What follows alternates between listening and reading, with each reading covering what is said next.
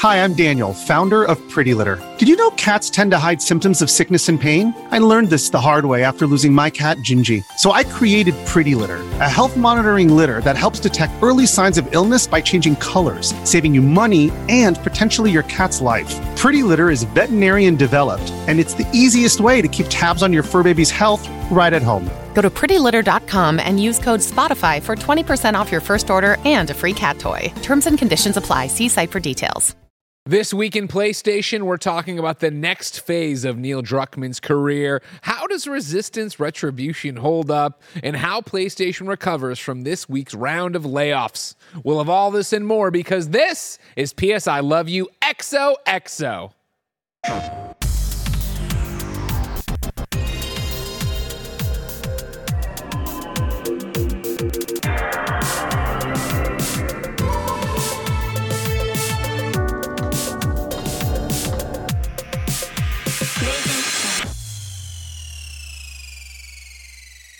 Welcome to PS I Love You XOXO, your weekly PlayStation conversation. That's Blessing. I'm Greg. And if you love what we do, please pick up that Kind of Funny membership on Patreon or YouTube. Of course, you'd be able to watch each and every episode of PS I Love You XOXO live as we record it, just like Ronald Brown is, Mr. Carta is, and Jonathan Santos are. Of course, they're also going to get this show ad-free. They'd have the ability to watch our other podcasts get recorded live and ad-free as we record them. You get them ad-free on demand as well. And of course, you get the daily Greg Way vlogs.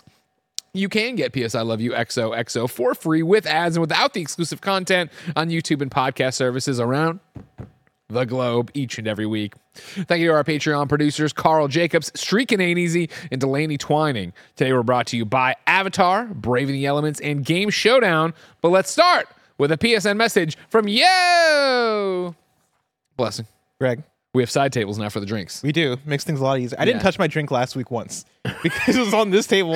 And so I was like, I didn't want to lean forward and move over my laptop. Sure. And so I was just doing all the show with dry mouth. What do I got to do to get you to give up on the mouse? That's the What's wrong with thing. the mouse? Why do you need, like, I understand the mouse at your desk. I use a mouse at my desk with my laptop. But when I go mobile, I just use the touchpad. Is the touchpad not great on that?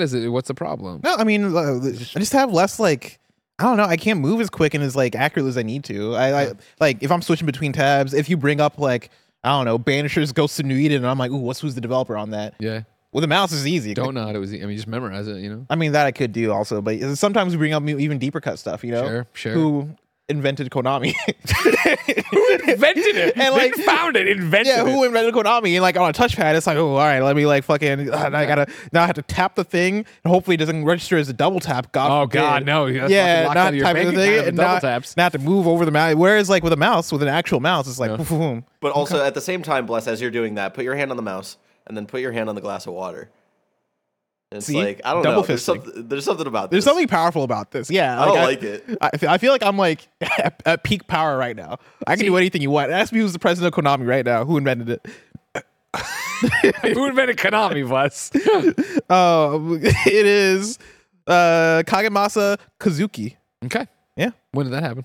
1969. Nice. Yeah. Hey, there you go. There you go. I literally typed in who invented Konami, and of course. Google did do the thing where it brought up the It rolled its eyes at you and then was like, here's the answer. Yeah. I feel at peak power nowadays in my car, I feel like. Because I got the phone on the mount. Yeah. And then I got the Apple CarPlay there in the center. And then and I'm driving, right? So then I'm hitting the texts and I'm dictating the texts. And then at a red light, I look at Twitter or whatever. I'm recording a show. No, don't do that. I do all of this. This all really happens. Yeah. Jeez. No, but I mean, come on now. Other people, don't text while you drive, sure, but it's never in my hand. It's literally, I'm sitting at the red light. Even still, this is the level of distraction. Because are you seeing, are you at the red light? How often is the person in front of you going and you look up and you're like, oh shit, it's my turn? No. Really?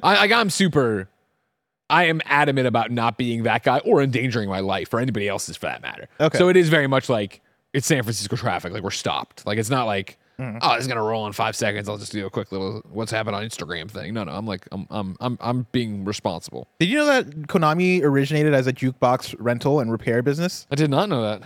Yeah. Nintendo playing cards. The PSN message this week comes from Daredevil_NB, who wrote in and said, saw Resistance Retribution on the PlayStation Store. Saw you, Greg, reviewed the original. Don't think you guys mentioned it on KFGD. First off, we for sure did. I know you're busy, but I would love to hear your thoughts on the port. You say they wrote in. Yeah. By wrote in, you mean they sent you a DM. Yeah. It was a really good DM, you know what I mean? I don't check all my Instagram DMs, you know what I mean? A lot of general people in the tab there.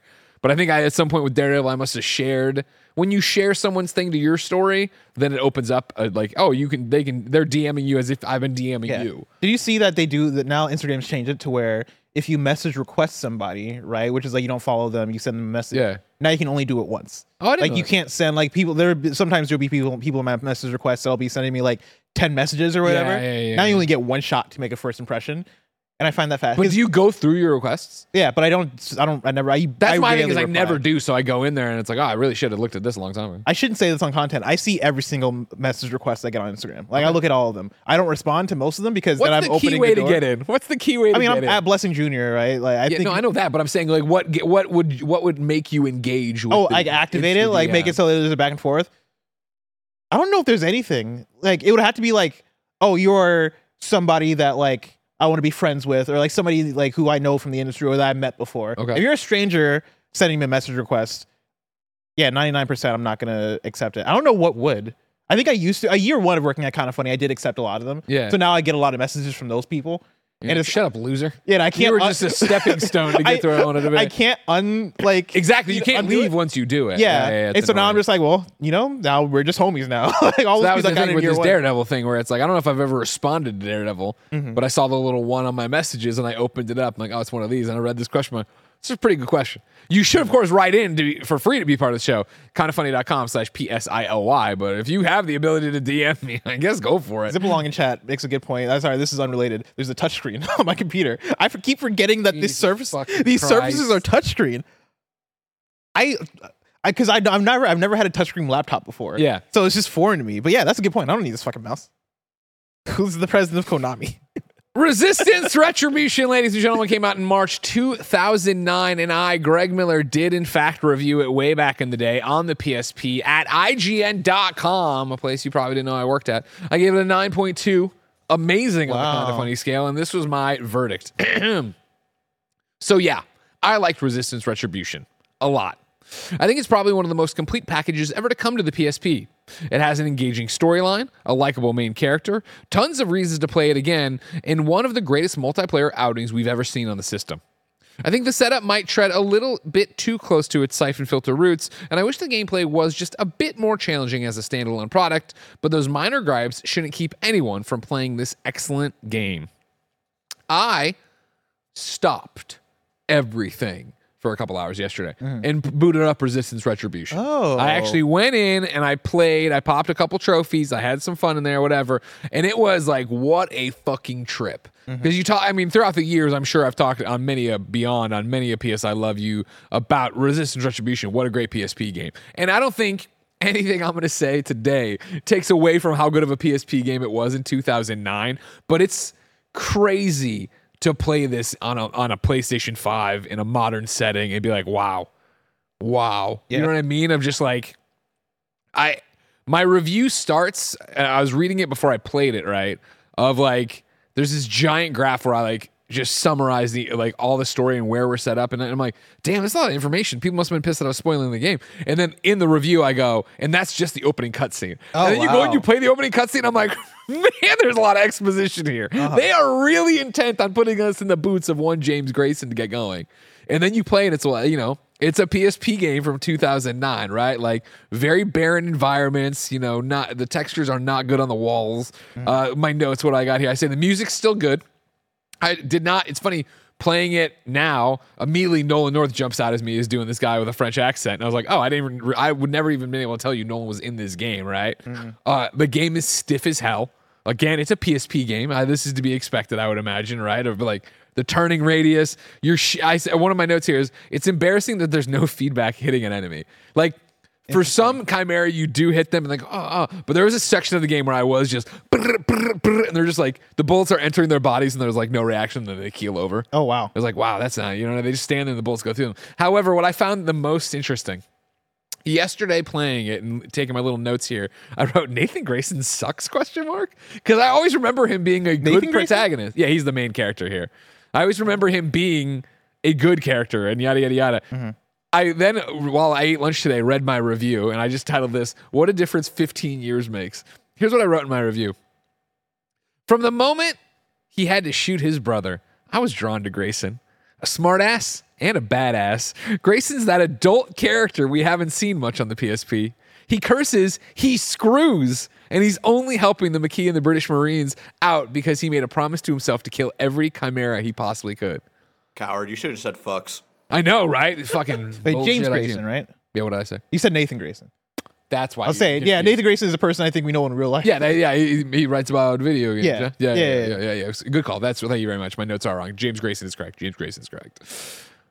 But now you back to pick apart my writing? I mean, a smart ass, a badass. Grayson's that adult character we haven't seen much on the PSP. He's adult, of course, because that's me in parentheses. Then going back to old Greg, he curses, he screws, and he's only helping the Maquis and British Marines out. Now, again, I'll give 2009 Greggy a pass in the fact that he played this game multiple times, right? So it's like a 10-hour campaign. I'm going off of the first hour and a half or whatever of screwing around with this and being like, well, this James Grayson guy sucks. Yeah. You know what I mean? He's just mad at everybody. He's being an asshole. I mean, that's what writing was in 2009. Yeah. Right? Especially as low as the bar was then for video games writing. Yeah. As low as the bar was for a PSP story that you're getting. I'm pretty sure today is the first day I'm seeing Resistance Retribution gameplay. This is one that I wasn't a Resistance person around that time. See, I wasn't either. I was just a PSP guy. Yeah, and I didn't even have like a PSP around that time, right? And so like Resistance Retribution was double something I was not paying attention to. And as they describe it, it sounds like a 2009 first-person shooter, right? Sure. Like even as I'm looking at it, like, brown, bland protagonist you're talking about with James Grayson, the like a lot of exposition, but not great. It's funny now that you think about Nathan. Can I also just talk about this video as well? This is how they promoted PSP games. They're like, well, put a PSP. This is not like a fan edited video that like superimposed like the trailer onto a PSP. This is an official PlayStation video. Yeah, official PlayStation trailer. Why was this the way you would showcase a trailer? This is awful. The PSP didn't up-res well, so you wanted to keep it as small as possible on the screen. That's a really good point. And then you can hold. Remember, this is something you can hold in your hand and play. Yeah, of course. As opposed to it's a handheld adventure. Yeah, it was still quite the impressive multiplayer suite. They had clans, they had leaderboards, they had all this different stuff. They had challenges. Like this game did a bunch of awesome stuff. Of like you could tether it to your PlayStation 3 to unlock different modes in both Resistance 2, right, and Resistance Retribution on the thing. They had a bunch of cool shit going on here. Did you pay for premium to do this? Oh no, I asked for a code because you can also just buy the game straight up for $10. Wait, really? Yeah. Is that true for like all the premium games? Unknown. Just this? Resistance Retribution is on the store for $10, and I didn't realize it's also part of the PS Plus Premium. Yeah. Gotcha. Yeah. Oh, that's fascinating. Yeah, because I was on the fence of, should I just buy it because I saw that I could buy it or whatever? Should I? Maybe it's possible since I didn't click through to do it that it would have been like, oh, it's $10, and I clicked and it's like, oh, it's $10 to upgrade your Plus, but it's not. That's not what it said on the thing. I don't think. Yeah. Speaking of a dead platform, yeah, I started playing a PSVR 2 game the other day. Got him. Got him. Oh man, they're already mad at me. I can't make them more mad. They're always mad. I got an email about this game called Beat the Beats. Beat the Beats, which is a VR boxing rhythm game. And when I saw the email, like the email came with like GIFs and clips and stuff, and it looks like a Beat Saber type of thing. Okay. And I'm like, well, I love Beat Saber. Yeah, but it's boxing. And that just sounded great to me, right? Like looking at the clip, I was like, oh shit, okay, so I'm doing all the Beat Saber shit, but I am like fucking punching these things and then dodging. This seems like a great way to throw out your shoulder. And I got a code for it. Yeah. I got home and I was like, all right, let me check out this Beat the Beats game. Then I realized that I left my PSVR 2 at work. Yeah. And so I was like, I'll just play it at work tomorrow. So like yesterday, came in, booted up the PS5 after our Games Daily or whatever, and I charged my controllers a little bit because, of course, I've not used this thing in like maybe half a year at this point. Start playing it. And it's really fun. I think it might be an easy way to throw out your shoulder because especially when I'm doing like the dodges, right? Like they have this thing that'll come through where you have to dodge left or right. Yeah. And I do want to compliment. They do it. re-entering PSVR 2 for the first time in a while is a good reminder of how cool the haptic feedback on the headset is. Sure. Because it is like they have like this big arrow essentially that's like coming around and is about to hit me, so I dodge right, but as it's passing by my right side, I can feel like a nice. Like in the haptic feedback on my headset, which is really cool. And then like it is, I'm throwing straight jabs at these boxes, which are similar to Beat Saber boxes that are color coded, so you know whether to throw with your right or your left. I'm throwing jabs, I'm doing hooks, and then they have uppercuts. I've not gotten far enough to get like in the trailer we were watching earlier, they had like blocking and stuff like that. I didn't get that far yet, but in the first 30 minutes that I played yesterday at the office, it was fun to like hear people in the background being like, what a dork, which I think it was you. It wasn't even in the background. I looked right at you. I was like, you dork. Yeah. It was like I was talking shit behind you. I was talking it straight to your face. People finally hearing what people actually feel about me in this office, calling me dorks. I got to overhear it. I know the truth, but like hearing that, but then also like being in it and being like, this is fun. Like, I have such a good time with VR when it is rhythm games like that, like the on rails, like whether it be, Beat Saber is the easiest answer, but I also go back to... Did you ever do Supernatural or... Oh yeah, I did Supernatural. I had fun with Supernatural.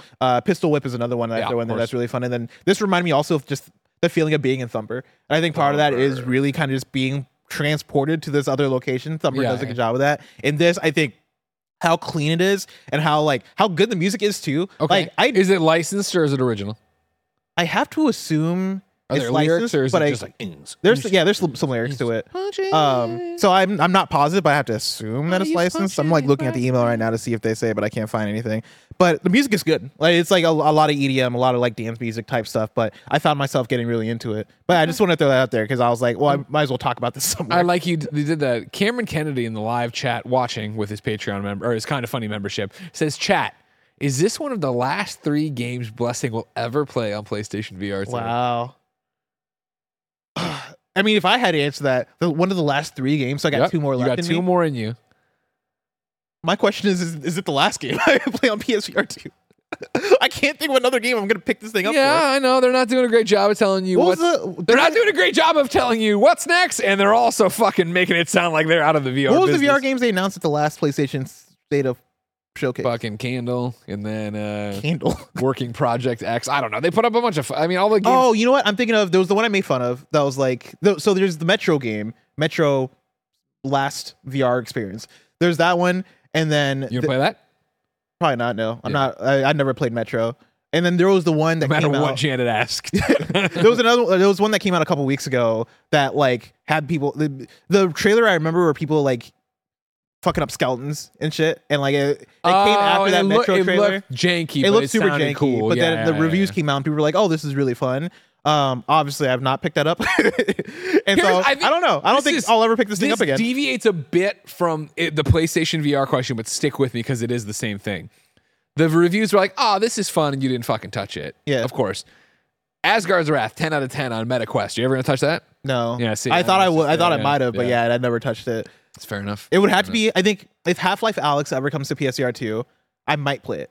Like emphasis on might. Yeah, I would like to play it, but it is a hassle. Like me even setting up the VR2 yesterday, I was like, all right, let's do this thing. Oh shit, these aren't charged. All right, let's do that a little bit. Okay, let's get out these wires. And it felt like a throwback to PSVR 1. These wires. The one USB-C wire. This is fucking too much. But it was also just charging the controllers where I'm like, all right, I'll use the front port of my PSVR 2 for this one controller, and then I'll plug this other controller to my USB-C that's connected to the outlet. And so I have 3 things connected at the same time and giving it some minutes so that I can get it in play. It was just too much of a thing. But yeah, Half-Life Alyx is a maybe, and then from there, I don't know, man. It would have to be another Beat Saber-like thing. I like these kind of games. Yeah. But also... Are you coming back to beat the beat? Maybe. Okay. Yeah, maybe like... is this going to be enough for you to bring the PlayStation VR 2 home and be like, I'm going to do this? Yeah, I think so. Okay. But I also think I only have 1 or 2 sessions in me. Okay. I don't think I'm going to be trying to get the high scores and like, beat the beat. I'm going to walk. I just want to see through the rest of the songs because I really like the songs and I really like, and I want to get to where I'm blocking shit. Sure. Yeah. Gotta love blocking shit, you know? Yeah, I love blocking. Let's take this conversation about VR and PlayStation's future with it. It's the topic of the show. I held the lines like I don't know. I held for the graphic. I hit the button. The button was like, fuck you. Kevin likes to come in here and take away things. You know that. Wait, is this Did you hit it again? No, I hit it directly in OBS. I was going to say, that'd be fucking awesome. The button now has a 15-second delay. Yeah. He's like, I don't know what happened. We're like outroing. There's an ad. It's like, ladies and gentlemen, this week on Tuesday, PlayStation shocked the world by laying off a bunch of people, closing some stuff, making a bunch of crazy announcements. We'll read briefly from IGN, where Wesley Yin-Pool writes, Sony has announced a significant round of layoffs affecting around 900 staff, or about 8% of its global PlayStation workforce. The layoffs affect a number of PlayStation studios, including Insomniac, Naughty Dog, Guerrilla, Firesprite, and, most significantly, PlayStation's London studio. Alongside the layoff, a number of in-development games are canceled, Sony said. This is where Jason Schreier at Bloomberg added Guerrilla Games is cutting 10% of its staff, roughly 40 employees, according to people familiar with the matter. As all this was happening, Jim Ryan went on the record with this quote: "The industry has changed immensely, and we need to future-ready ourselves to set up the business to set the business up for what lies ahead. We need to deliver on expectations from developers and gamers and continue to propel future technology in gaming. So, we took a step back to ensure we are set up to continue bringing the best gaming experiences to the community. Our plans for reorganizing and streamlining are so we can continue to deliver the best gaming experiences possible." Of course, we talked about the Naughty Dog, the Guerrilla, the layoffs there, and it was referenced this PlayStation London Studios. There it goes. Sony has proposed shutting the PlayStation London Studio, just shuttering it, closing it, being done with it. Of course, they had previously created VR games entirely, and the Getaway and stuff like that. While we're there, we'll bring in another part of Wesley's reporting from that day, where he's talking about Sony reportedly canceling a Twisted Metal live service game. He goes, Bloomberg reporter Jason Schreier said the game was in early development at UK studio Firesprite, which Sony had earlier confirmed is affected by the job cuts. According to Schreier, the Twisted Metal game, quote, wasn't greenlit yet. Herman Hulst said this, quote, "We looked at our studios and our portfolio, evaluating projects in various stages of development, and decided that some of those projects will not move forward. I want to be clear that the decision to stop work on these projects is not a reflection on the talent or passion of the team members. Our philosophy has always been to allow creative experimentation. Sometimes great ideas don't become great games. Sometimes a project is started with the best intentions before shifts within the market or industry result in a change of plan." There's a few details I'll throw in here too that Please. are updates within all this going on, right? I have a few that I'm pulling from PlayStation Lifestyle, where in the midst of the Guerrilla losing 10% of its staff, and also London studio getting closed, they mentioned that like Media Molecule barely escaped closure. This is based off of journalist Ethan Gotch, who said he had heard from a source last December that Sony was considering closing down both London studio as well as Media Molecule. The latter was speculated to be a candidate for closure after losing its co-founder and going through layoffs. However, it was London studio that ended up on the chopping block this week. There was a confirmation from Jason Schreier that Guerrilla is still working on their multiplayer game. There are multiple multiplayer games. I think there's like the one from NCSoft and then one from Guerrilla. I was gonna say, Guerrilla's doing a traditional multiplayer game, and this is all rumored, right? Rumor. That, and then NCSoft is supposed to be doing like the Horizon MMO. Yeah, and so somebody had asked Jason, like, is that multiplayer game still happening? And he was like, yeah. There's that, and then there's like a lot of stuff. But the Insomniac also put up a statement that was essentially expressing sorrow over layoffs as well, and a bit of anger. Yeah. If you want to talk about that, if you have it pulled up to read it, I think that'd be valuable to the discussion, because, of course, these studios that were affected really didn't say anything. A lot of developers have said things, sure, but Insomniac put up this statement. So they say, like several other teams across SIE and PlayStation Studios, Insomniac Games was impacted by yesterday's layoffs. There are no sufficient words to express our feelings about it. This is a solemn and unprecedented moment for our studio. We're focusing our energy on helping everyone affected through this challenging time. For those who are hiring, there are great people seeking new roles who made important contributions to Insomniac's history. We're extremely grateful for them, and they will be missed. You talk about the cuts, you talk about the closures of certain studios. Media Molecule apparently rumoredly just dodging it, right? Another interesting wrinkle in the aftermath of Tuesday's announcements, right, is of course this conversation about Twisted Metal being canceled and being worked on at Firesprite, right? But then today, Ed Nightingale over at Eurogamer put up the story, you call them. Sony studio Firesprite has been shedding talent amidst accusations of toxic culture, staff say. Sony acquired studio Firesprite has recently suffered high-profile exits amid accusations of toxic workplace culture, Eurogamer has been told, as part of an investigation into the studio begun ahead of the layoffs announced at Sony this week. The Liverpool-based developer released PlayStation VR 2 launch title Horizon Call of the Mountain last year after being acquired by Sony in 2021. But the impact of crunch for that game's release and changes in the company's senior leadership have subsequently led to discontent within the studio, staff have told Eurogamer, something one source described as death by 1,000 cuts. Most concerning are reports from sources that 2 senior leaders from Sony support studio XDev, brought in to help lead Firesprite, have since been accused of sexual discrimination and ageism. A subsequent internal investigation by Sony is said to have resulted in the claims being dismissed as, quote, a misunderstanding.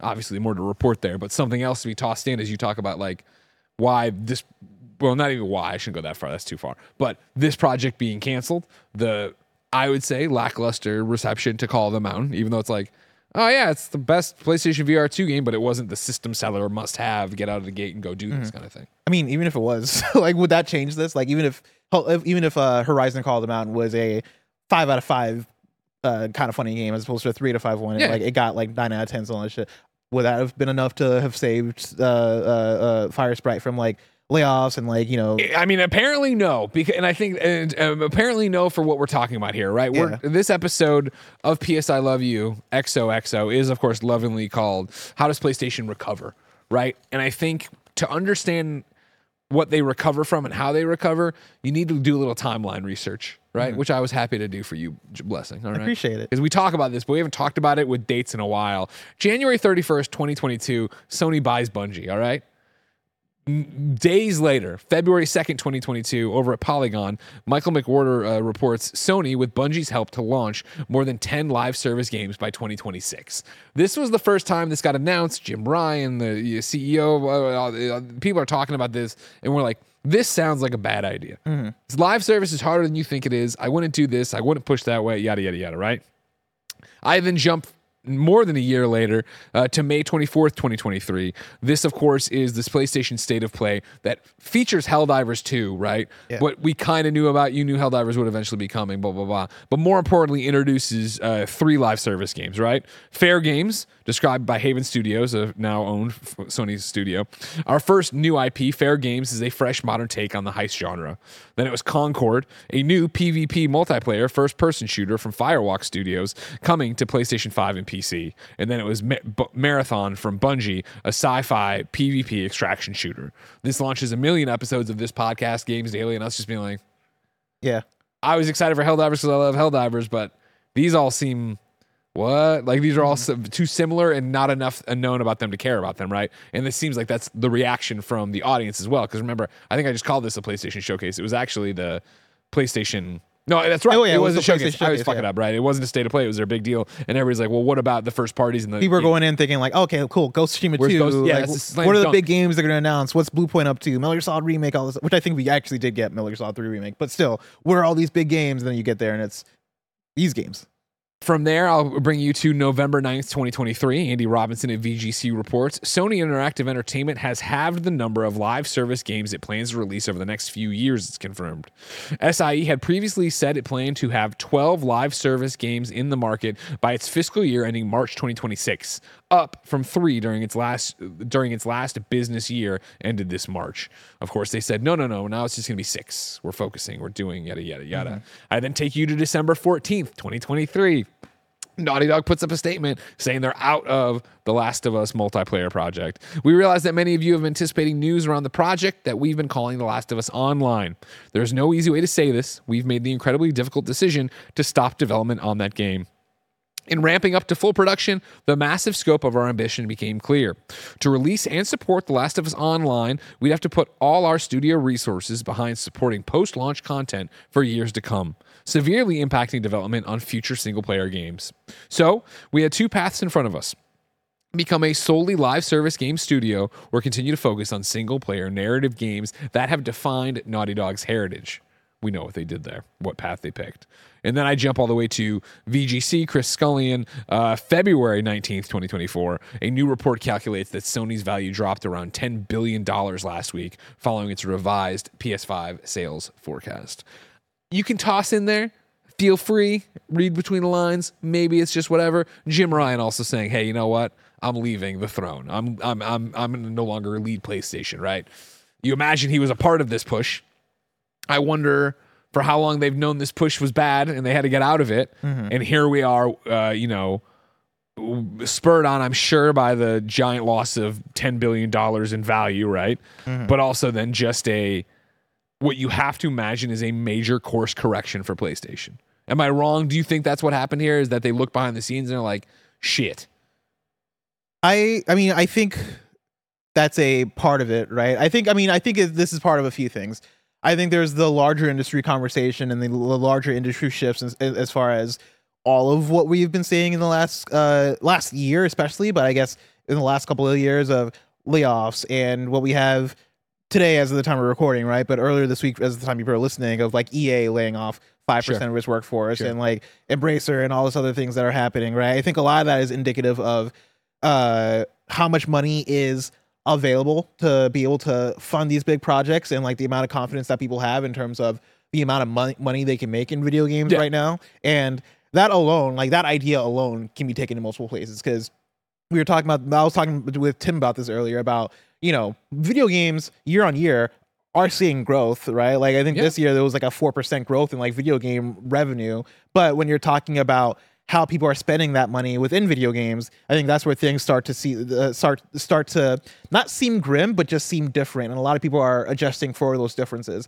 And so like for the console thing, right? Like I think it was Jeff Grubb and Matt Piscatella that were talking about on Twitter that you see a shift in like people like in younger ages spending less money on consoles. It went from like 15% to 7% year on year, and like that money being shifted more towards seemingly, I guess, like more live service / like software in different ways / the money is just being spent differently. Gotcha. And I think that falls back on this big shift of PlayStation wanting to get into live service. And last year, one of the big numbers that I throw out there that I think has been fascinating has been like the 40-60 split that they're trying to put on how much they want to fund single player, like their traditional PlayStation Studios games that we've gotten versus live service PlayStation games, right? I wanted to put 60% into that live service and then 40% into more single player stuff, as opposed to like the 70% / I think even 90% that we saw by the beginning of 2020 or so.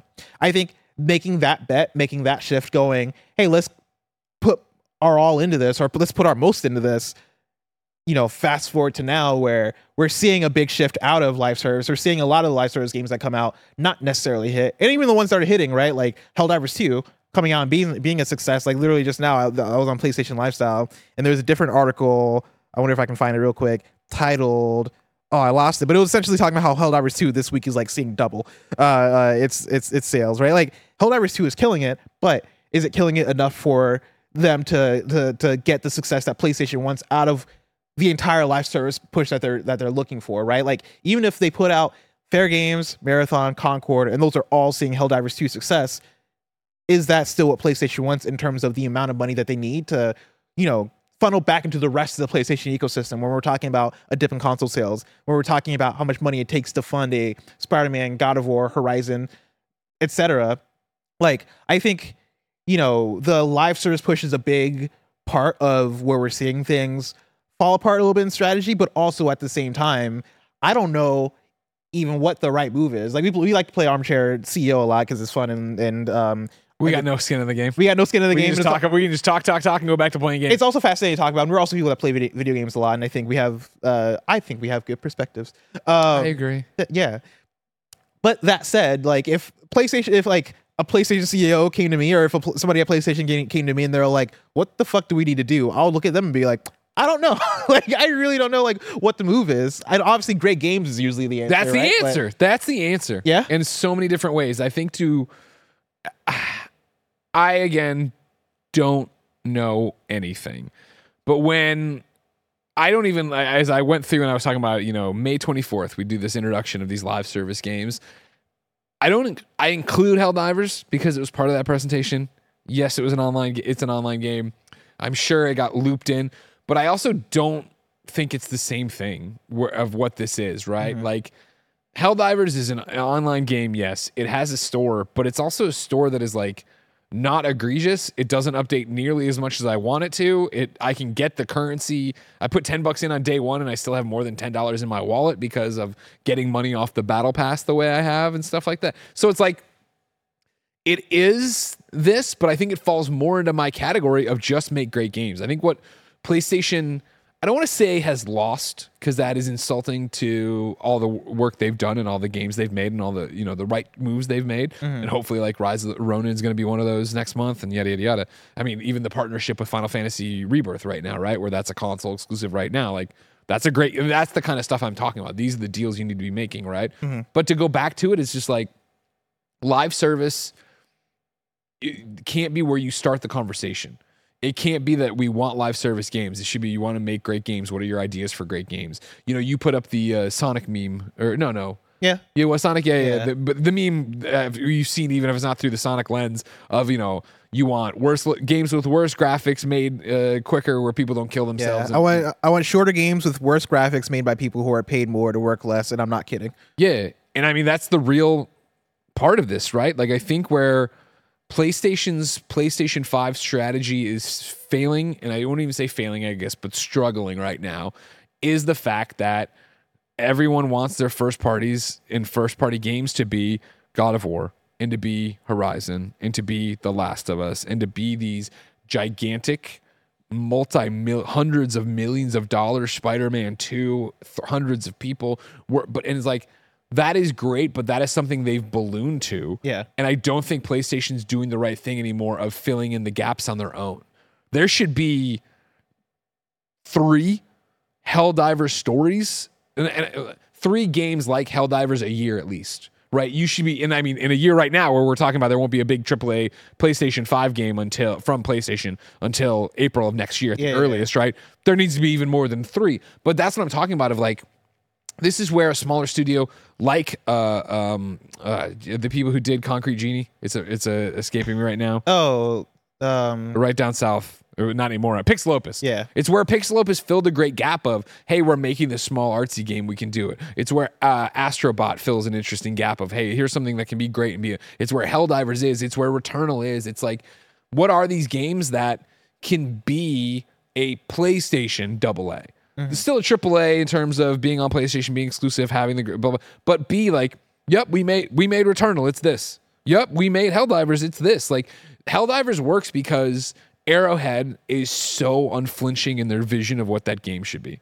And they sat down and they made it and they charged $40 for it, right? Like, PlayStation got it twisted, I feel, and I still think the strongest in all of my career of covering PlayStation, right, which spans the end of the PlayStation 2 life cycle till now with PlayStation 5.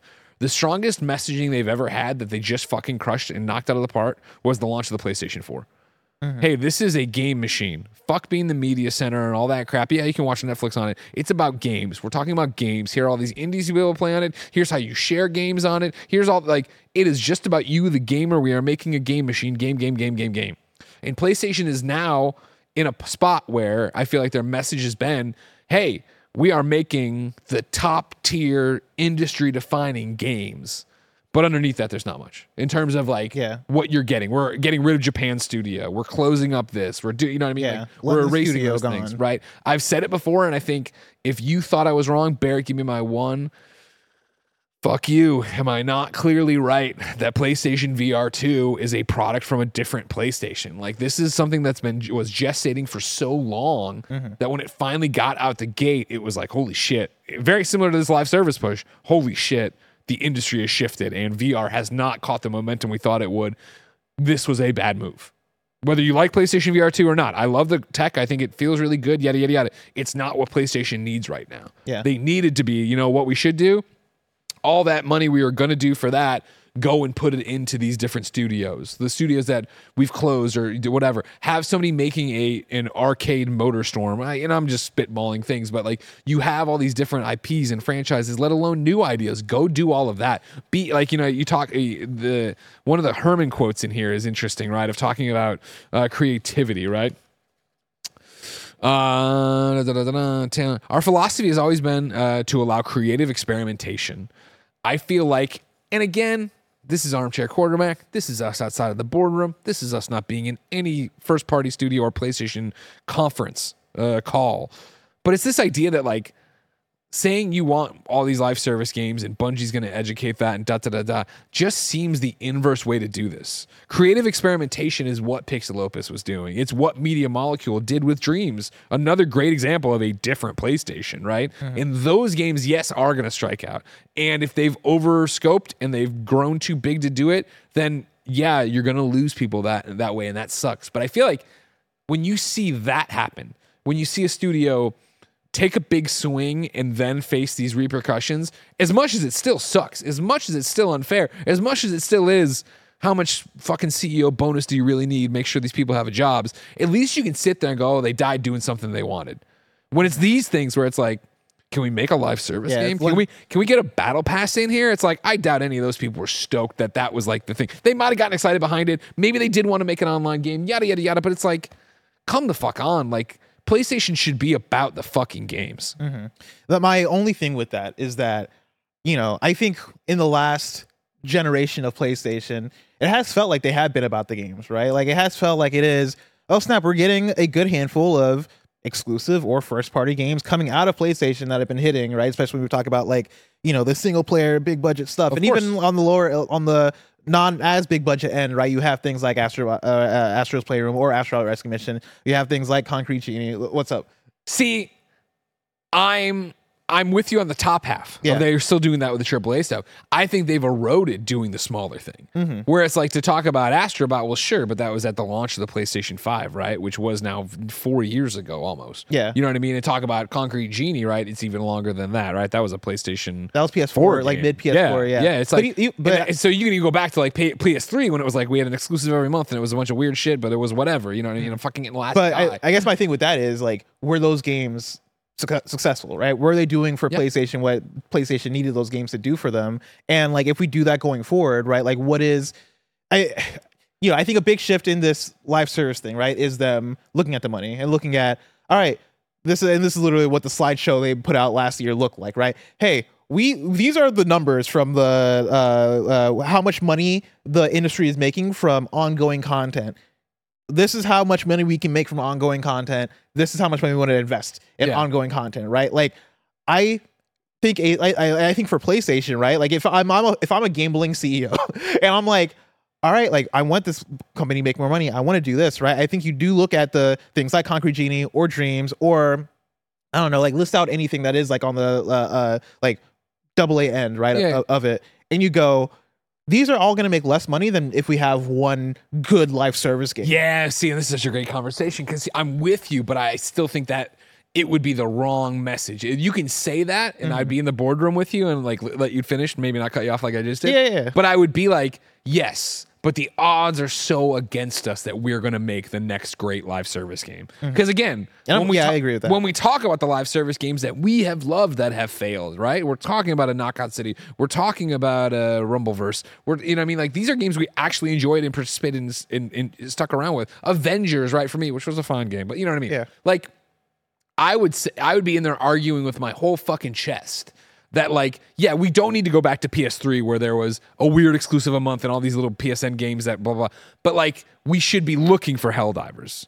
We should be looking for, here are second parties to bolster our PlayStation studios while they work. They can be exclusive to us. They can be these. But is that not what we're doing right now? With Helldivers 2 and Rise of the Ronin and with Stellar Blade, I guess. Yeah, like, I don't think there's enough. And I think what we're going to see here is a drought where the money that was going to go to this live service push, the money that was going into PR stuff or PSVR stuff, and now the chilling effect of these layoffs, and I'm sure the suspended on all sorts of partnerships, are going to lead to even more desert-like atmosphere here in terms of what we're getting. Sure. And so it's that thing of, I think if you wouldn't have gone and said, man, all these games would do just fine, but not great. But if we could get one golden ring, if we could get one live service game, which I'm sure they thought was Last of Us, if we could get one live service game to hit, it wouldn't matter. And I think they gambled. They gambled on the vision that they'd be able to do that, which is now eroded and left barren, I would say, probably. When we're through these games, these partnerships probably dry up. This is the thing coming out of DICE too that I've been vocal about and talking about, and I know Danny Pena has been as well, of like, the messaging being from people you're talking to there is like, man, it's going to be a brutal winter here. Like, people are not funding games the way they were. They're being guarded with their money. And I think that now you have that doubling to this effect with PlayStation on top of that. And so it's this idea of like, imagine if they hadn't done this idea of, well, we need to experiment with VR and we need to chase this live service trend. If they had just said, fuck that, let's keep working with really great games. Again, the model that no shareholder, no fucking stock person wants to hear of, slow and steady. You know what I mean? Let's just do what we do great and make moderate returns. Everybody was like, no, let's go out and we have to have year over year growth. We have to have these double-digit percentage growth spurts. And now you're fucked because you don't have that. And I do not think you have the capital, let alone balls in this market to then go and double down and get those kind of games and go to whatever indie, and not even indie like Dave the Diver, not even indie, like a small studio that's one person, like just independent developers to make those deals in a way that is, oh, this is a great deal for us and we need to do that. Yeah. One thing that I was talking to Tim about earlier that, you know, I've been thinking about quite a bit over the last few days, especially with the layoff stories and all that stuff, right? But then also this is coming off the Insomniac leaks where, you know, there was info about the budgets that were being used to make a lot of these big PlayStation first party games and how like, the money, like in terms of the gross of like revenue that you're making off these games, right? Like there's a lot of money being spent on these things, and these games aren't making as much as you would expect on the overall level, right? Like one of the things that I wonder about, and I'm fascinated to see in the next 5 years for PlayStation is, do we ever see games, PlayStation games continue the level of budget, quality, polish that we've seen out of God of War 2018's, Ragnarok's, Horizons, that type of game, like that, what we associate with the premium PlayStation first party title, mainly off the idea of money tightening up, like what you're talking about in terms of not as much money to go around in order to make these things. Also, the budget that it's taking to make these games and the amount of money that you might not be making making these games, and then also with the idea of, man, this PlayStation Live Service thing doesn't seem to be paying off on the level that maybe they wanted to pay it off with, right? Like, especially if you are leaning on something like a Last of Us Online, if that's not funding PlayStation games for you, like first-party PlayStation stuff for you, what is that going to look like in terms of let's say after Ghost 2, after whatever the next Ben game is, or whatever, like the next slate of games that are already like being worked on, that are about to come out in the next 3 years. When we get past that, do we see a complete shift in terms of, all right, this era of PlayStation is done. We are doing what you're talking about in terms of, and I guess you're talking about like a lot more partnerships, right? But like, I guess in this case, I'm thinking even first party, hey, let's take it down a notch. Like, we do not have the money to make a God of War Ragnarok anymore. We don't have the money to make a Last of Us Part 2 anymore.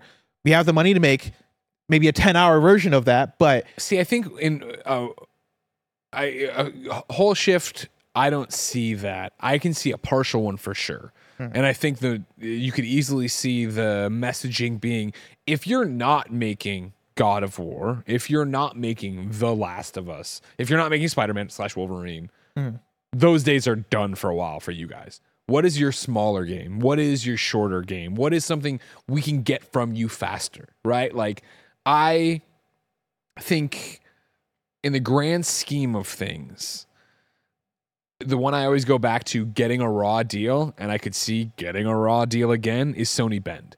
Where Sony Bend, you know, it's funny, we're coming off of Resistance Retribution, right? Sony Bend did the PSP Siphon Filter games, and I'm talking more of a modern look. Obviously, they did Siphon Filter, and but like they did the PSP games, then they did the Uncharted Vita game, right? Then it was like fine, and we've seen so many different reports from what happened and didn't happen. Then they finally get to Days Gone, which seemed like it was going to be their moment, right? Their Ghost of Tsushima at the very least, maybe their Horizon, right? They get there, it's poorly received by critics. There's an audience that loves it, but yada yada blah blah. And then there's so much turmoil, turnover, people leaving, da da da da da. Well, there's the report that they were told to go work on this. They did for a bit, and then they're like, we don't want to work on that anymore. Can we go do that? And so, like, supposedly I think this is public from them, right? They're working on a new IP or whatever, right? Yeah. They are, I would say, like, the perfect example here of, like, they would be a studio. I would be like, don't make another giant AAA game. Not because you're not talented, not because you're not great. Just, I need games quicker and I need games smaller. So what AA-ish game can you do that you're going to be able to turn out and have less of a risk in terms of the investment with this been put in on it? But are you going to see the success? Like, well, these games, I'm not looking for the gigantic success because I'm saying I don't know if I think I'm talking even moderate success though. Like, not that like Sony Ben can make a good game. I believe that any studio can make a good game as long as like they treat it right and do it well. But this comes back to my concern / I guess wondering about what the shift is for PlayStation, because I think to some extent when we talk about what the market has been and what the market seems like it might be barreling towards, PlayStation has set the standard for what big budget polished premium first party, or not first party, but like single player action games look like, right? On that level, on the cinematic level. If PlayStation did that, if PlayStation stops delivering that, I think you have a response from the audience that's like, okay, well, no, like where is this? But I think the audience is looking for Spider-Man, God of War, Horizon, and that's what I'm saying is I think those go on and continue and happen, and you do probably like the E3 from whatever, where we had like 3 E3s in a row where we saw the same 4 major PlayStation games, right? Mm-hmm. Where it was Ghost, it was Last of Us, it was Days Gone, it was, you know what I mean? Detroit. Yeah. You show those, hey, we're making progress and we're doing it, and here's your cinematic trailer, but you're using the other ones to give you Helldivers, hopefully. Yeah. You're using them to give it them, hey, here is a game that took 2 years to make that we really believe in and we really like, and we're selling for $30. You know what I mean? And like, what is the success there? Like, the success is so convoluted because you're talking about, well, I want them to obviously sell and make a lot of money off the game, but then of course stay on selling the console is pretty huge. Well, then what about PlayStation Plus? And then what about, you know what I mean? Like, there's so many different ways to get it that I don't think VR and I don't think live service are the answers for. Yeah, I just wonder if that same audience that it wants God of War, wants Horizon, wants Last of Us is going to see Ben Studio new IP that is AA level, or it is like random 9-hour game and go, I never said new IP. So you think like they go back and like work on something that's art? I mean, again, like, because now we're getting to such an interesting conversation of like, you're talking about like getting all the people who played Spider-Man to come. You're never going to do that, right? Yeah. Like there's people who are just going to play their PlayStation for Spider-Man and then maybe Last of Us and whatever sports game. You know, they're picking up 3 or 4 games a year.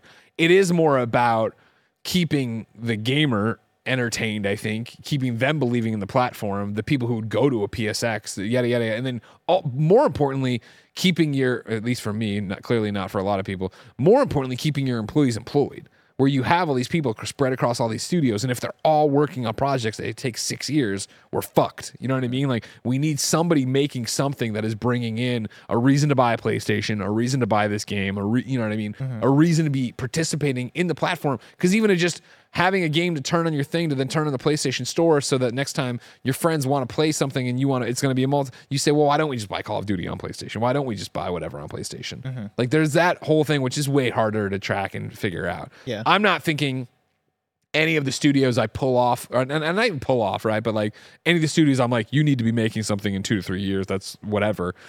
A Jack and Daxter, but your interpretation of it, or what, blah, blah, blah. A Getaway, but your interpretation of it. And it doesn't all need to be old stuff. Feel free to do new things. But it's like, I'm not expecting those to be breakout Helldivers success. I'm thinking it's Helldivers quality.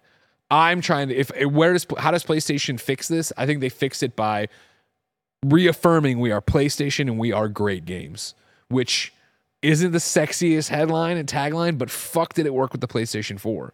And as we've drifted away from that, and again, how much of PlayStation's success in video games as a whole right now have been driven by a, hopefully, knock on wood, once in a lifetime pandemic that spiked numbers and made it seem like the good times are going to roll forever and blah blah. You know what I mean? Like, there's so many moving parts to all of this that I think gamers will never leave video games. So you need to be making games for them. And when you go too mainstream and you try to do all this different stuff, I feel like that's when you lose your message, you lose your identity, and you make it so hard to get back to it. Yeah. I think my one thing still with it, because I'm with you on everything, right? I'm with you on like ride or die. I'm ride or die, right? If I'm with you on even the fact of I would love to see that vision for PlayStation. That is, hey, let's have a varied library of exclusive games. Like let's not just make the God of Wars and Horizons, but let's explore the scale. Let's have more games like Helldivers 2. Let's have more games like, I know Sifu wasn't first party, but I think it came out console exclusive when it first launched. So I'll say like let's have games like Sifu or Stray, right? Like what if we explored what a PlayStation game can be, and like had things like, I'm so curious to see how Rise of the Ronin does. Let's do that. That game's good, man. I hope it's good too. I have confidence in it. At least I have confidence for me because I like Team Ninja. I have confidence in me. Yeah, I liked their Long Fallen Dynasty, so I think I'll like Rise of the Ronin. But I love that idea of a vision.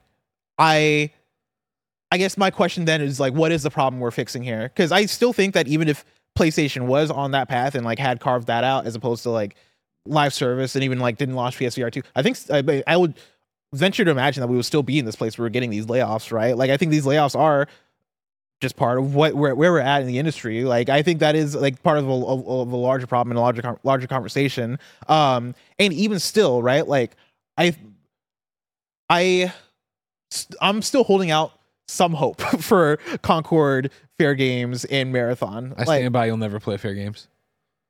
Out of those release three format, maybe it's some preview. Oh, you think like it'll never come out? I don't think it'll come out. Oh, interesting. I think they have the sword of Damocles above their head. Do I know anything? Of course not. Do I like Haven Studios?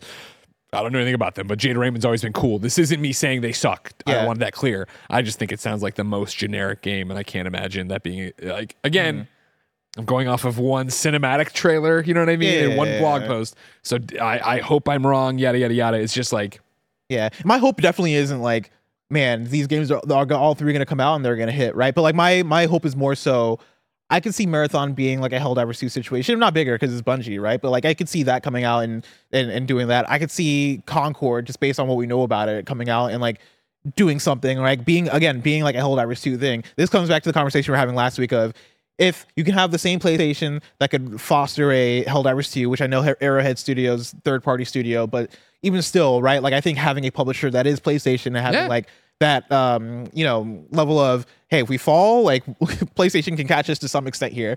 And having that vision that we're able to stick to and not have it be an over monetized live service thing. I think that comes back to the thing that we're talking about overall in terms of what we want to see out of PlayStation. Like, great games come in all packages and all that. Helldivers 2 doing what it's doing, being a quote unquote live service, but not necessarily what we think about in terms of like a Fortnite type situation. Yeah, like I love that. Like this is so far with Helldivers 2, if we're counting Helldivers 2 in the we have to. I'm sure they did. I'm sure they did. So far we're 1 for 1 out of what I would want out of a PlayStation live service. Like with Last of Us Online, I wouldn't want Last of Us Online to be Fortnite or be like something that is like on that top level where it is not top level is the wrong place to put it, but I guess like overly live service, like, oh man, we're checking in every week for whatever bullshit, and like I'm paying $10 for Ellie to wear pants that look like Jack and Daxter or some shit, like I don't want that. I want what Helldivers 2 is doing, and I would hope that Concord and the other ones are doing something that is sort of like that. Marathon, I expect Marathon to be do Bungie shit, right? And I'm curious to see what that is.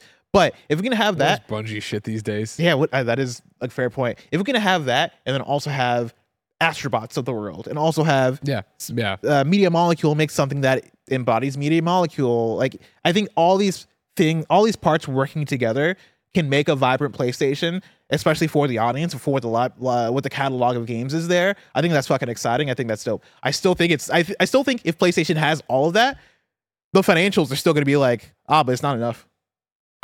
Yes. I mean, you asked that question, you know what I mean? Of like, if they had done what I'm pitching before live service, before VR, they didn't do those and they did this. Mm-hmm. You're also going back and projecting off of me being the CEO president, right? And I am not staffing up, acquiring, and over scoping the way it seems like it's gone. You know what I mean? I would not have been like, you're right, we're gonna make money forever. These things, their PlayStation 5s are gonna fucking move forever and ever. And I mean, I just wouldn't have done the decisions that have led to this, right? Mm-hmm. Which was getting too big on this front. And I think that I personally would have traded in any economic thing, right? I would trade the slow and steady growth. I would go that way every time over the chance of an explosive growth or maintaining this explosive growth or going that way. I'm excited for whenever eventually the full Astrobot game comes out to see how the audience receives it. Because I think obviously I have full hope, and like I'll put money down. I think any of us would that the next Astrobot game is gonna be fucking immaculate. It's gonna be fucking fun because the last two it better be have been immaculate, right? I'm also going back to Concord, Fair Games, and all this shit, right?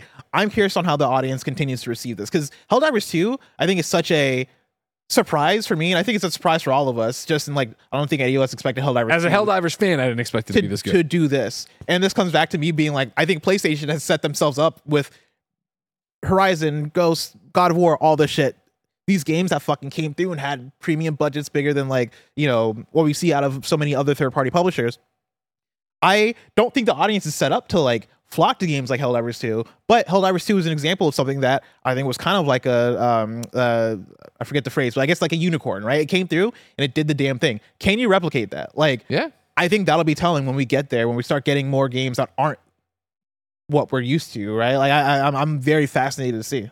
So you're saying like, you know, when we get more games that aren't the big AAA that we're used to? Yeah. That plays into a little story we have to talk about down in This Week in PlayStation. But before then, I'll remind you that this is the PS I Love You XOXO podcast. Of course, you should be getting it with the Kind of Funny membership. With the Kind of Funny membership on Patreon or YouTube, you could watch us record the show live, just like Lanky Dragoon is, who cracked me up when you were talking about Last of Us Online, wouldn't it be Fortnite? And he goes, Ariana Grande concert in the QZ on the weekend.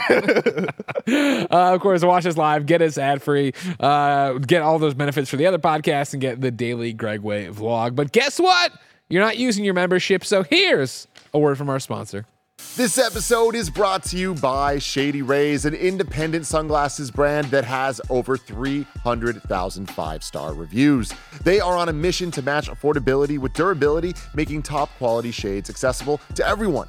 They have tons of styles and colors to pick from, so finding the perfect polarized shades is a breeze. If you want an upgrade, we recommend their premium Color Rush lenses. Crafted with rare earth materials, these lenses bring high-impact color to life, elevating reds, blues, and greens. Here at Kind of Funny, we all love wearing our Shady Rays, whether it's me looking dope doing my Pokemon Go walks, Snowbike Mike rocking the snow goggles, or Joey just looking fantastic in her tangle-free shades. If your shades go MIA or take a hit, don't sweat it. They've got lost and broken protection, so you're covered from day one. And if you don't love your shades, exchange or return them for free within 30 days. Exclusively for y'all, Shady Rays is giving out their best deal of the season. Head to shadyrays.com and use code KF20 for $20 off each pair of polarized sunglasses. Try for yourself the shades rated 5 stars by over 300,000 people. Again, that's shadyrays.com and use code KF20 for $20 off each pair of polarized sunglasses. This episode's brought to you by Avatar: Braving the Elements. We know you love talking about all things TV, film, and pop culture with us, so there's another podcast that we think you're going to enjoy. It's called Avatar: Braving the Elements, and it's Nickelodeon's official companion podcast to Avatar: The Last Airbender. Y'all already know Barrett loves Avatar. He thinks it's one of the best coming-of-age heroes' journeys out there that perfectly blends enticing action, great comedy, and social commentary that's all backed by great art style and an iconic soundtrack. Each week, host Janet Varney, the voice of Korra, and Dante Bosco, the voice of Zuko, rewatch every episode of The Last Airbender. They're joined by special guests like the cast, superfans, and even the creators of Avatar, Michael DiMartino and Brian Konietzko, for a deep dive and behind-the-scenes look into the Avatar-verse you can't get anywhere else. Whether you're a longtime bender or new to the series, jump into the epic world of Avatar with Avatar: Braving the Elements. Listen to Avatar: Braving the Elements on Apple Podcasts or wherever you get your podcasts. Y'all need to check out Kind of Funny Game Showdown, our weekly video game trivia game show. You can watch live on YouTube or on Twitch every Friday at 11 a.m. Pacific time. But now, thanks to popular demand, Kind of Funny Game Showdown is available on podcast services. Whether you're listening on Apple Podcasts, Spotify, iHeartRadio, or anywhere else, please subscribe and rate the show 5 stars. It really helps us get Kind of Funny out there, and we couldn't thank you enough.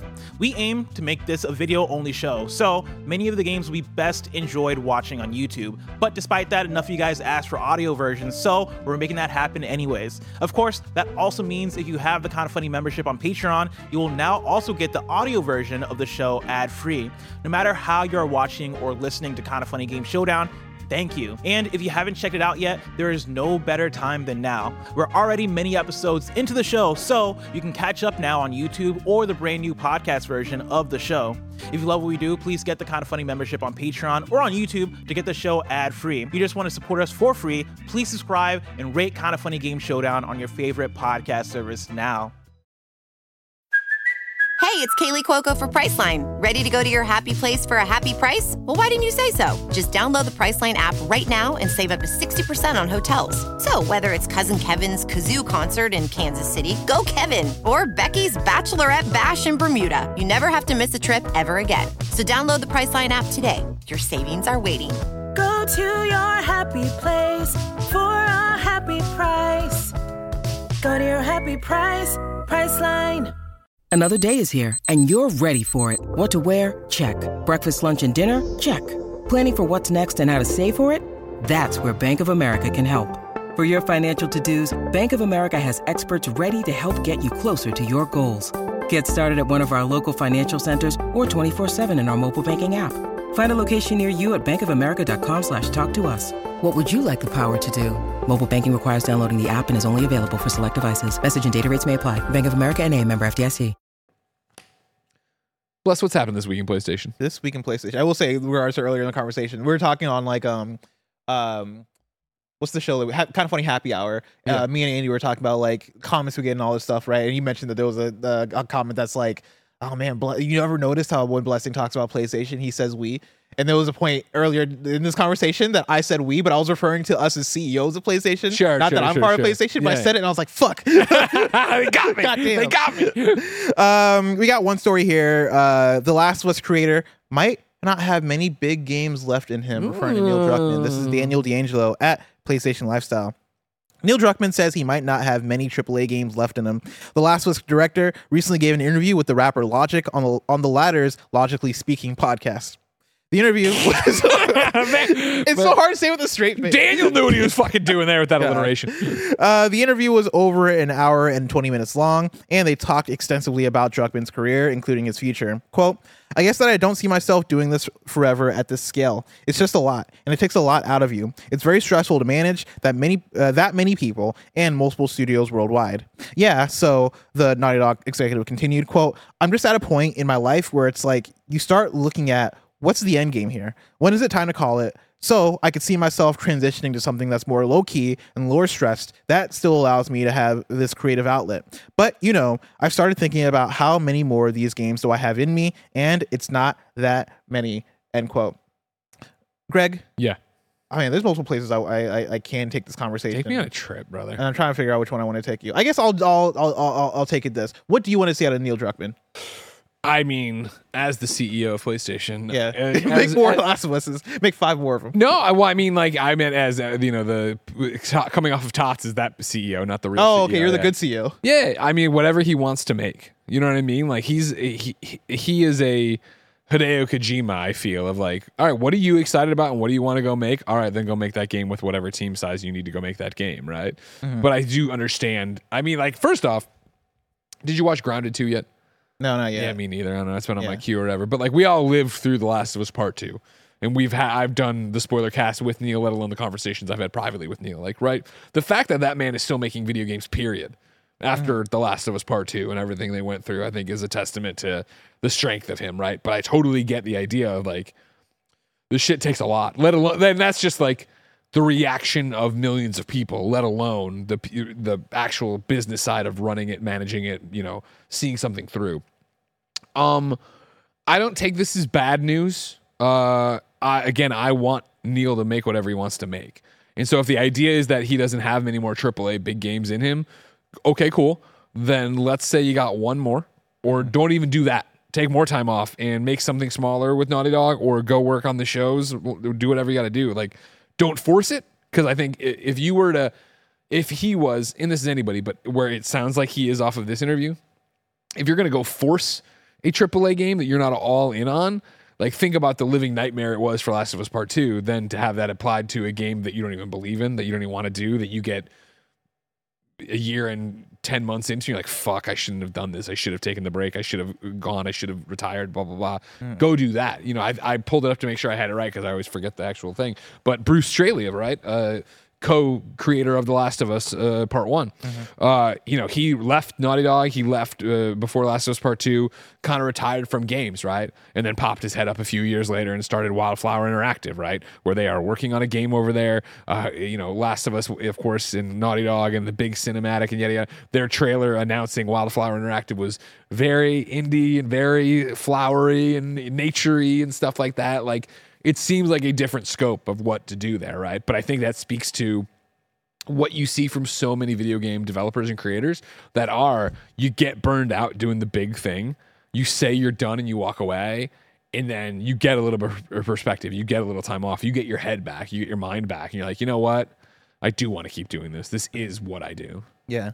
I think for me, I'm with you that, you know, I want to see him do whatever he wants to do. I would like to see him like either make something smaller or make something different. To your point of like, you know, going through Last of Us Part 2 and seeing what that release was like. And also I think just having the last decade of Naughty Dog be just these couple of games, right? Like if you go back to 2014 I think was when we got like Last of Us Remastered, and then the year after that, or maybe 2 years after that, was Uncharted 4, and then it's Last of Us 2, and that's kind of like been it as far as like new Naughty Dog games where you're not counting like remasters and re-releases and stuff.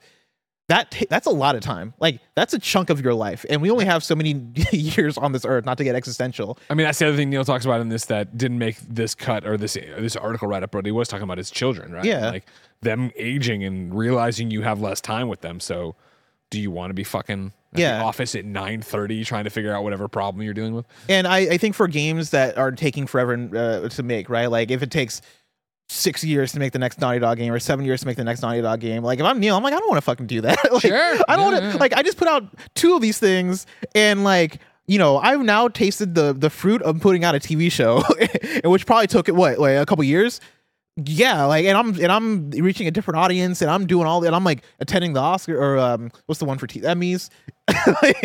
like I'm doing this shit. Yeah, and it's like, I don't have to make a video game. Like I can find so many other creative outlets to like get that same level of gratification. I have this level of notoriety and fame now, and I can use that to my advantage to like find these different creative pursuits. Like, cool, yeah, I would want another video game out of Neil Druckmann, but also like, I don't know, man, I don't need another big video game out of Neil Druckmann. I'm sure he's working on 1 or 2 more, but if he did want to switch it up and make something that's more indie, as you know, you were talking about this. One thing that came to mind was Joseph Fares. And I really like Joseph Fares' games because he makes like, you know, independent / AA, AAA games, but they don't feel Last of Us scope, right? They are like It Takes Two, even though It Takes Two is a pretty big game. Too big. Too big. Long. Overstayed its welcome, but yeah. Sure, yeah, it did overstay its welcome a bit. But that was a game that was filled with so much wonder and so much creativity. And like that is like that's a Joseph Fares ass game. Like you can feel like 100%. This had vision behind it and all this shit. And it didn't take 7 years. It didn't take forever, right? It Takes Two, or not It Takes Two. A Way Out. A Way Out is another one. And like these games have the identity, Brothers Tale of Two Sons, all have this identity that is, hey, this guy Joseph Fares loves co-op. Like he just likes making co-op games, and he's making his dream projects, and they're not taking forever and all this shit. I would love to see creatives with like this kind of vision make games that are a bit smaller and more contained. Like I don't need Neil Druckmann to make something that's going to be Game of the Year contender for everybody, right? Like I would just be down to see Neil Druckmann just make a fucking video game. Yep. And if it happens to be It Takes Two and it's a Game of the Year contender, then so be it. Yeah. But yeah, I think that, I don't know. Like I would love to see something like that. I think the main takeaway from it, right, is I just hope he doesn't burn himself out. And I know that that's what everybody says to everybody in every industry. It feels like these days, our side, their side, whatever. But it's that idea of, again, if you're vocalizing this, right, I don't see myself doing this forever at this scale. It's just a lot. It takes a lot out of you. Like, you're already wounded. You know what I mean? Yeah. And it also, I do think, probably has something to do with The Last of Us show, like you're saying, of like, oh, the grass is greener over here. You know what I mean? I got to do this with a creative partner in Craig Mazin, let alone the cast, let alone the cinematography. You know what I mean? All these different things of like collaborating creatively, getting it done way quicker than a game, feeling like it wasn't all on you, you know, having all these different pieces of a puzzle, right? As a creator, like, I'm sure it was quite different than a video game, and I'm sure it was better in a lot of ways. And you do wonder then of like, okay, cool, like, I just want him and everybody who makes games to be happy. Yeah. Like, so if it's like, if you're gonna get less joy out of the next game, move. And like Neil Druckmann, I mentioned this before, but I'll say again, like, he strikes me so much as a storyteller. Like, obviously he's a game director, and obviously like he's a game designer, but I think he cares so much about story and like conveying story and like the cutscenes and the performances and all this stuff. And easily I can see him being like, yo, why don't I just make a TV show? Like, even more so than Kojima, who Kojima obviously is in love with film. Kojima obviously like is in love with cinema. Yeah. But Kojima is also like, that man can design a fucking video game. Like, he is in like all the details, making sure that, you know, fucking like my stealth systems are like playing Metal Gear Solid 5. It's like, this man is making fucking video games. Yeah. Neil Druckmann, obviously gameplay for Last of Us 2, great. Gameplay for Uncharted 4 and Last of Us, great. But like, I think he values storytelling on a level that I could see him being more like, yeah, I might as well just make a movie, even more so than even just a Kojima making a movie. What would be cool is if, you know, Neil left Naughty Dog, right? Leaves video games behind. Yeah. And then he comes out on the Game Awards stage and joins Kojima's Avengers of Horror games, God, or whatever. Be crazy. You know what I mean? That'd be insane. So it's perfect. I'm here. I'm contributing. I'm doing the thing. And to the Kojima thing, one critique that I have of Kojima is that, like, as he gets older, it feels like he doesn't have a protege. Like, it feels like he doesn't. Oh yeah, we talked about this before. Yeah, somebody is bringing up, and which is terrifying. Yeah, which is terrifying, and like, I hope he retires and every Kojima production is like, all right, well, shut it down, turn it down, change the name to like. But I hope that there's somebody under Neil Druckmann. Like, I don't know if he's ever talked about that either. But I mean, see, like, I'll stop you there, right? Yeah. Where I feel like you do see that already at Naughty Dog. Like, Kurt, who's been around forever, right? Like, him coming up, and I think I'm going to talk out of turn, but I want to say he directed Lost Legacy along with somebody, and then something else more recently. Last was 2 remastered? Maybe. Like the roguelike mode? Was that? No, maybe. I don't know. But I'm saying you're seeing people there, and Kurt is a big deal at Naughty Dog now after being, you know, just a dude there forever. And it's the same thing of like, not being on the inside of Naughty Dog, who really knows, but, you know, Neil's co-president of Naughty Dog now, right? And it's like, that's the kind of shit where you start getting that high up on the ladder. Like, I don't know. I don't think he's probably doing much day-to-day Naughty Dog video game, you know what I mean? Like, don't get me wrong, vision stuff and ideas, yeah, and yada, yada, yada, but like, I don't know. I think there's a lot of people underneath him. Last was online? No, I don't know. I mean, who knows what he was on last? Let's see if I can dig anything up while we start winding the show down. But yeah, that's it. Fuck you. Anyway, we'll can you find anything? Like, yeah, Kurt's just listed on Twitter as game director at Naughty Dog. Last of Us Part 2, Uncharted Lost Legacy. He's been there over 15 years. Somebody went on stage with him about Last of Us Online, I'm pretty sure, at the Summer Game Fest thing where they announced it. Last of Us Online directors. There's also Sean Escague, who's co-director on Lost Legacy. Yeah. Vinit Agarwal, the game director for Last of Us Online. There we go. So I wonder what project they're moving on to now.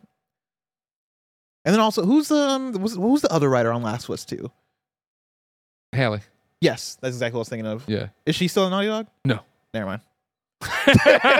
But she was like, she was signed up for that project. Yeah, she had like some weird title that wasn't like a full-time Naughty Dog person or whatever. She was just there doing that thing. Yeah. Well, now it's time for PlayStation picks. The drop looks like this. Brothers, speaking of Joseph Ferris, Brothers, A Tale of Two Sons remake is out this week for PS5. Star Wars Dark Forces remaster. Brothers, no. Yeah. I think I would like it. It was a big deal at the time, I remember at IGN, but yeah, I never actually did anything with it because it was Xbox. But is it like a co-op game? If memory serves, Barrett, you can look it up and get it for me. I think. No, it was you had. It was Barrett. Shut up. It was that you had one. I love you, Barrett. I don't mean to shut up in a bad way. I just want to get it up and see if I'm right.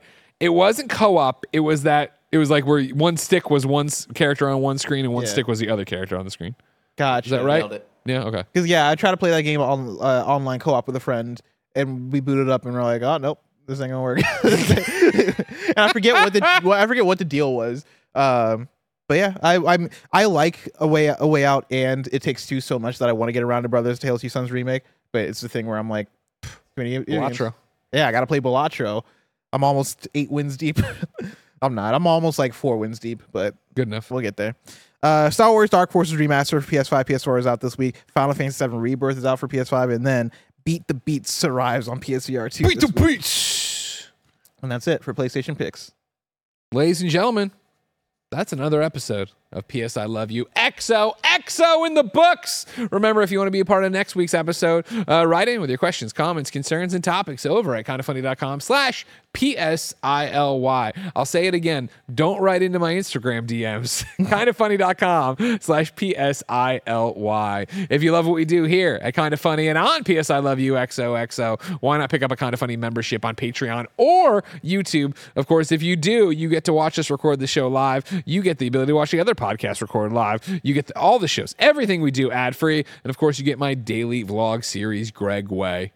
Until next time, it's been our pleasure to serve you.